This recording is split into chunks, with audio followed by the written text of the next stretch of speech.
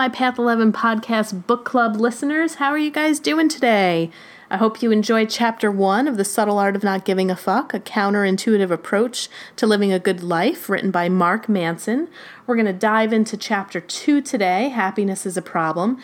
And if by chance you just happen to stumble upon this podcast, there is one previous that reviews Chapter 1. We're going to be going through all 9 chapters of this book. Well, I am going to be going through all these 9 chapters and basically reading to you the points that I highlighted, discussing my thoughts about what I thought about what he wrote, and share with you some other comments when I actually did this in a live group of some of the feedback that they had as well. So I love Chapter 2's title, Happiness is a Problem. Again, like he says, counterintuitive, right? This is a counterintuitive approach. How could happiness be a problem when that's all people are striving for? If you ask people, what do you want in life? I would say probably 90% of people say, I just want to be happy. Well, I think happiness is an illusion, and I really like what he has to say about happiness because, I don't really think that that's the goal of life. I think the goal of life is really to try to get through our issues and our problems with more grace, trying to not be so serious about life, and to really, I guess, just cherish those pockets and moments of happiness. I think that's the big difference. It's not like this huge, long thread of happiness that we live in, but can we just cherish those moments when the happiness happens? So on page 25, the last paragraph, he says, life itself is a form of suffering. The rich suffer because of their riches. The poor suffer because of their poverty. People without a family suffer because they have no family. People with a family suffer because of their family. People who pursue worldly pleasures suffer because of their worldly pleasures, and so on. You can see where he's going with this, right? And then on page 27, it says, we suffer for the simple reason that suffering is biologically useful. It is nature's preferred agent for inspiring change. And I love that. Never really thought about that. On page 28, I remember hearing this for the first time when I was watching the documentary The Minimalist on Netflix, or Minimalism. The title's one of those two. But they, too, also said what he's saying on page 28, that we are wired to become dissatisfied with whatever we have and satisfied by only what we do not have. This constant dissatisfaction has kept our species fighting and surviving, building and conquering. So that, I don't know, I guess when you just put it that way, that made a lot of sense to me of why we're wired to become dissatisfied. He further goes on to say that pain is useful. It helps us to pay attention to our life. It, shows us what's good, what isn't good. It shows us our limitations. He talks about hot stoves, metal objects, electrical sockets. Like, if you get shocked, you learn. Don't put a fork in the socket. If you touch the hot stove, you're going to learn not to do that again and burn your hand. He also talks about our psychological pain as an indication of something out of equilibrium, some limitation that has been exceeded. And like our physical pain, our psychological pain is not necessarily always bad or even undesirable. In some cases, experiencing emotional and psychological pain can be healthy or necessary. And, when a lot of people come into my office, usually their request is, I don't want to feel anxiety anymore. I'm tired of being sad. I don't want to be depressed. Again, on the other end of that is, I just want to be happy. And I think what people don't realize is that the way to get into those moments of happiness is to be with the tough psychological emotions. Like, we're constantly trying to run away from them. The mental health field is constantly trying to medicate the anxiety out of people, medicate the depression out of people. Now, I'm not saying that I'm against medication. I think that it could be a very useful tool for many people, especially who have some chemical imbalances, but it's a tool, not something to be 100% dependent upon. But I also think too, before we go putting people on medication, what have their coping skills been? Have they actually learned what it means to just sit with the sadness, to be with it, accept it, honor it, let it release, let it flow through. I mean, some people are having really appropriate emotional reactions to situations in their life, and they're getting put on medication for it when maybe they should be grieving because somebody just died in their family, or the loss was horrible or tragic. Or maybe they are really stressed because they're undergoing bankruptcy, or they lost their job, or they're moving their house, or whatever the case may be. It's like people don't know how to tolerate their emotions. And I think it's because we've never really been taught.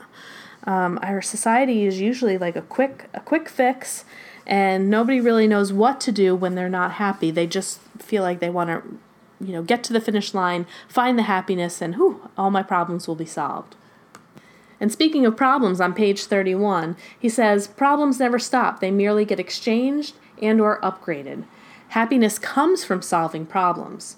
And he says the key word here is solving. If you're avoiding your problems or feel like you don't have any problems, then you're going to make yourself miserable. If you feel like you have problems that you can't solve, you will likewise make yourself miserable. The secret sauce is in the solving of the problems, not in having the problems in the first place. And to be happy, we need something to solve. Happiness is therefore a form of action. It's an activity, not something that is passively bestowed upon you. I love that. And I think, when you think about it, when people do come into therapy, that's also what they're trying to do. They're trying to solve a problem. And I know sometimes they'll say, if we don't have problems, then the mind will make up problems for us to solve. That tends to happen as well, too. So, and I like how he talked about earlier, how it's biological in nature. I mean, we're kind of wired to be able to solve problems, and it's in the solving of it that gives us relief and gives us happiness. Two of the ways that Mark Manson says people kind of mess up getting the opportunity to be happy is they're either in denial, and some people will just deny altogether that problems even exist in the first place, or they're stuck in a victim mentality, and some choose to believe that there's nothing that they can do to solve their problems, even when in fact there is a way that they can solve a problem. So they'd rather just say, well, look what life is doing to me. This is how life is treating me. I am the victim here. There's nothing I can do to make my life better, which I think is a bunch of bullshit. I think we always have a choice. We have a choice to do something better. We are not at the victim or the mercy of circumstance of anyone. We are in complete control of how we're choosing to feel, how we're going to deal with the problems. As one of my mentors, Tom Campbell, says, he says, it's not about what happens to you. He says the details of what happens to each person doesn't matter. It's the way that you approach it, the way that you go about trying to solve them. It's the way that you handle it. So you could have 5 people go through a house fire, and it's all in the perception. Somebody can walk out of that fire and say, oh my God, I am just so happy to be alive. Another person can walk out of that fire and still have their family and pets be alive, but say, everything that I ever worked for is gone, is lost. I'll never be able to get any of that stuff back. And they may not even be focused on the fact that they just lived through a house fire. So again, it's all a matter of perception. And that victim mentality, I'm telling you, people, keeps you really, really stuck. If you find yourself there at times, I tell my clients it's okay to drop into that space. We all need to feel sorry for ourselves at some point, right? Like, why is this happening to me? This is not fair. Have your little tantrum, but then move on and then become more solution focused and figure out what it is that you're going to do to tackle this problem, get through it, become the survivor, not the victim. Now, as we begin to move into pages 33 to 35, he talks about emotions being overrated. He says emotions evolve for one specific purpose, to help us live and reproduce a little bit better. They're feedback mechanisms telling us that something is either likely right or likely wrong for us. Nothing more, nothing less. And he basically says, that's it with emotions. Don't complicate it.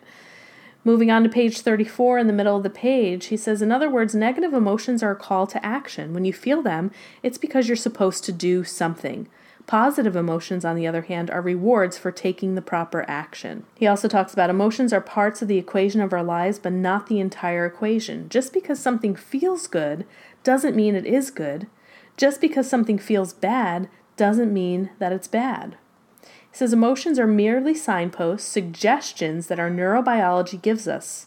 not commandments. When trying to navigate these emotions, too, he talks about the two sides of the coin, where some people are taught to completely repress their emotions. They'll deny it, they'll deny the negative emotions, they'll struggle throughout their lives, and then there are people who will over-identify with their emotions. And there's a part here that I actually wrote, haha. He says, decision-making based on emotional intuition without the aid of reason to keep it in line pretty much always sucks. You know who bases their entire lives on their emotions? 3-year-old kids and dogs. You know what else 3-year-olds and dogs do? Shit on the carpet. Haha. And Leo's here and he's meowing and he's agreeing with Mark there. So it's also saying, like, don't get too wrapped up in the emotions. Just allow the emotions to be an indicator where if you're feeling bad, it's a call to action. You need to do something. And if you are feeling positive, then you're probably reaping the rewards of solving a problem and doing something about something that you weren't feeling that great about. And now moving on to pages 36 to the end of the chapter. Choosing your struggle. I love this. He says, if he were to ask you, what do you want out of life? What would your answer be? And he basically goes into what I was talking about before, that most people would answer that question with, I just want to be happy. And he says, a more interesting question that people never consider is, what pain do you want in your life? What are you willing to struggle for? And he says that seems to be a greater determinant of how our lives turned out. And then, he goes on to give a couple of examples, like, people want to have a great physique, but you don't really want to put in the struggle, the pain, the time to actually go to the gym, get a physical trainer, adjust your eating habits, count your calories. Like, do you really want to go through that pain and struggle? If you do, you're probably going to have success, right? Who are we kidding? If you want to have a great relationship, are you willing to go through the pain of having the really tough conversations, of not running away when things get tough? Do you want to put that time in to always have to compromise and, take other people's feelings into consideration? Or if you don't want to deal with that pain, then you might just choose to be single so you don't have to deal with all of that other bullshit. But I really love that approach and that question. I would recommend after this chapter, I would journal that. Put on the top of the page, what pain do I want in my life? What am I willing to struggle for? What is the pain that you want to sustain? When I think about it, it's like I put a lot of hard work into all of my businesses. I chose that, I guess in my early 30s, maybe it was, when I finally left the security of a full-time job. Somebody posed the question to me and they said, well, April, do you value your freedom or do you value your security? And whichever one you value more, that's the best way to choose if you should become an entrepreneur and go into your own business, or if you want to stay in the 9 to 5, get your steady paycheck, get your benefits, get your 401k, your retirement, then you have your security. And to me, the pain of trying to work hard to have my freedom was much more enticing to me than to play it safe and to just have that security. And I totally get why some people want that security. Believe me, there are times in running 3 businesses where I think I am nuts and out of my mind, and why don't I just take my master's degree, go and get a job, make, I don't know, anywhere from $60,000 to $75,000. At this point, with my experience, I probably could land a 40-hour-a-week job doing something like that, get the paycheck, bills are paid, there's not all this worry. But then I'm working for somebody else. I once came across a quote that said, if you're not working on your own dreams, then you'll get paid to make somebody else's dream come true. I believe it was something like that. And when I read that, I was like, yeah, do I really want to work for somebody making their dreams come true when I have some of my own thoughts, my own dreams of how I want to live my life? So without a doubt, owning these businesses with, Path 11, the wellness studio, the private practice, add on this podcast that I'm doing, there's some pain here. There's lots of hours that go into it. There's lots of thinking about what to do. There's lots of emails, lots of reaching out to people, planning, organizing. I don't work, I don't get paid, but that pain and the time and the effort is so worth it to me because I feel lucky enough to feel like I'm not really working. I really enjoy everything that I do. So I am willing to put up with that pain and that sacrifice for my freedom. And I work really hard because, no lie, there is a part of me that wants some security. So I need to make sure that the money keeps coming in so I can pay these ridiculous bills that we have and the rent and everything that goes along with being in the physical. So I really, really like that question. It made me sit back and really think about what is it that I feel is worth suffering for, and what am I going to put my time and effort into in solving problems, because on the other end, like he says, when you solve problems, that's where some of the happiness comes in. So choosing your struggle. I guess the biggest struggle that I chose was my profession, and really making that more of my baby, I guess you could say.